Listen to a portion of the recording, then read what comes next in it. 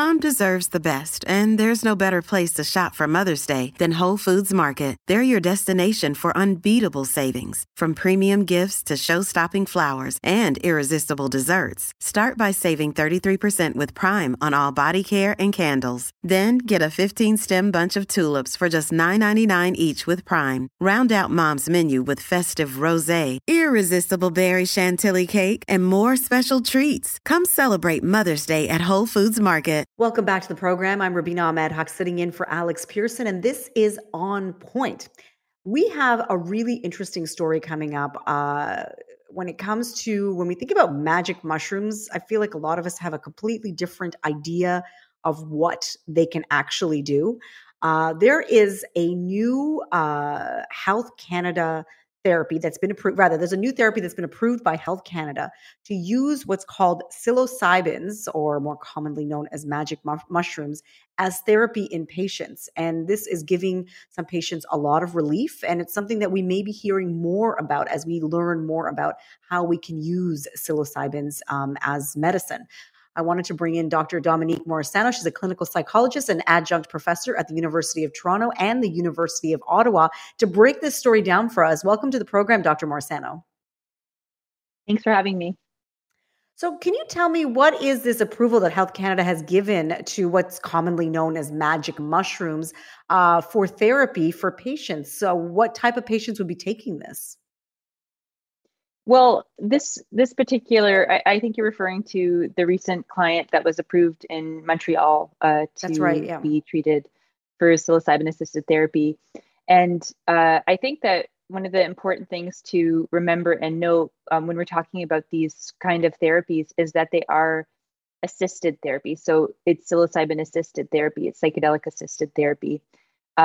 There's not the expectation that the psilocybin or the mushrooms themselves alone, without therapeutic intervention, will be the intervention that clients are hoping to achieve in overcoming their particular issue, whether it might be a serious mood disorder or end of life support, for anxiety or for any other particular treatment that they might be seeking special access to this.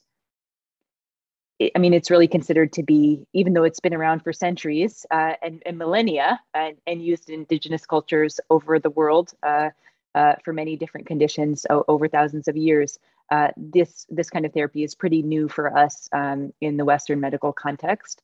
Mm-hmm. And this psychedelic assisted therapy, it's the clinic in Montreal is the first healthcare facility in Quebec to legally treat depression with these what we call magic mushrooms or psilocybin.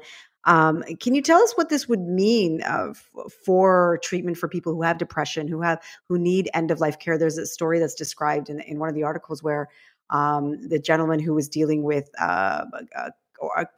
colon cancer, says that it changes the mood of how he's feeling about his day and makes the things that he should appreciate. He just makes those things more available for him to see, rather than thinking about all the things that are happening in his life. Can you tell me how we would actually use these therapies in our life? Well, that's a really good question, and I will say that talking about this is one of my great passions in life. And I wanted to note that we are currently still doing a lot of research in this area.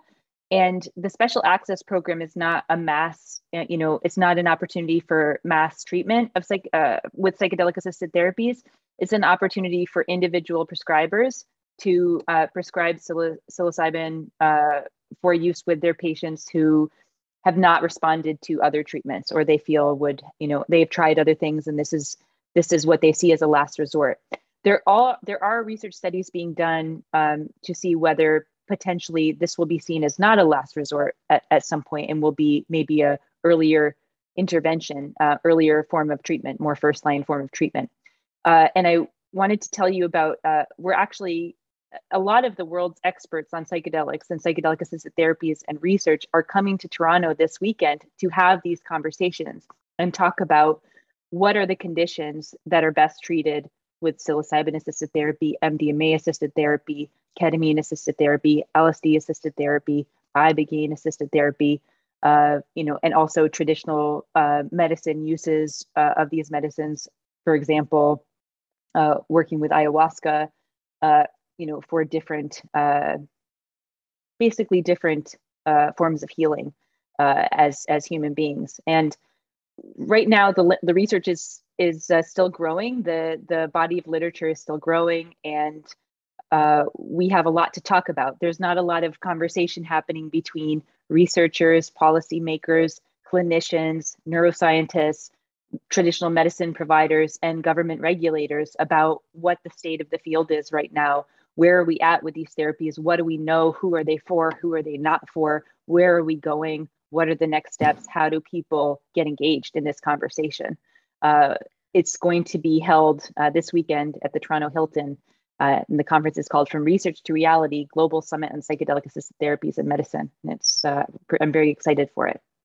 Yeah, this is going to be held this weekend in Toronto from May 27th to May 29th. And one of the things that you've listed, that is listed on the website for From Research to Reality, is to separate fact from fiction. Because I think that that's something that when you think about psychedelics, people often think of like the hippie era and people sort of, like a party kind of atmosphere. We don't really think of it as being a bona fide way of treating mental health or treating different types of depression or just our overall well-being. What are some sort of facts versus fiction that you can dispel now for individuals who may not fully understand what psychedelic assisted therapies are?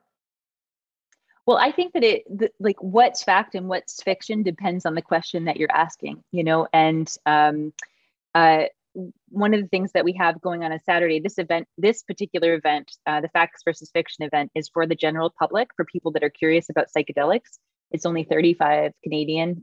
It's all nonprofit for a good cause. We were we were a very clean conference. We didn't take any industry funding. We were all doing this for the love of, as volunteers, to find out more information. But sometimes people, one fact versus fiction is a lot of people think that psychedelic assisted therapy is generally available and legal. And it is not right now in Canada. And, sometimes people ask me, where can I get psilocybin assisted therapy? Where can I get mushroom assisted therapy? And I always say, well, it's actually, unless you're in a research study or you're a part of one of these special access programs, it's not actually available. It's not actually accessible to you at this point.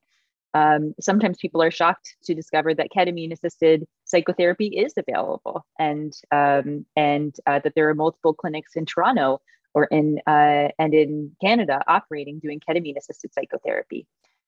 So those are some of the basic facts, but we're going to get into more of the weeds with the facts and the fiction on Saturday. We have some people coming from Mexico, from the UK, from Idaho, from New York City. We have people coming from all different disciplines: neuroscience, clinical research, advocacy and psychoeducation, sustainability research with particular indigenous medicines like peyote, and anthropological research. It's going to be a really fun conversation on Saturday. And this has been such an interesting conversation for me, something that I know very little about, and it just opens up my eyes about.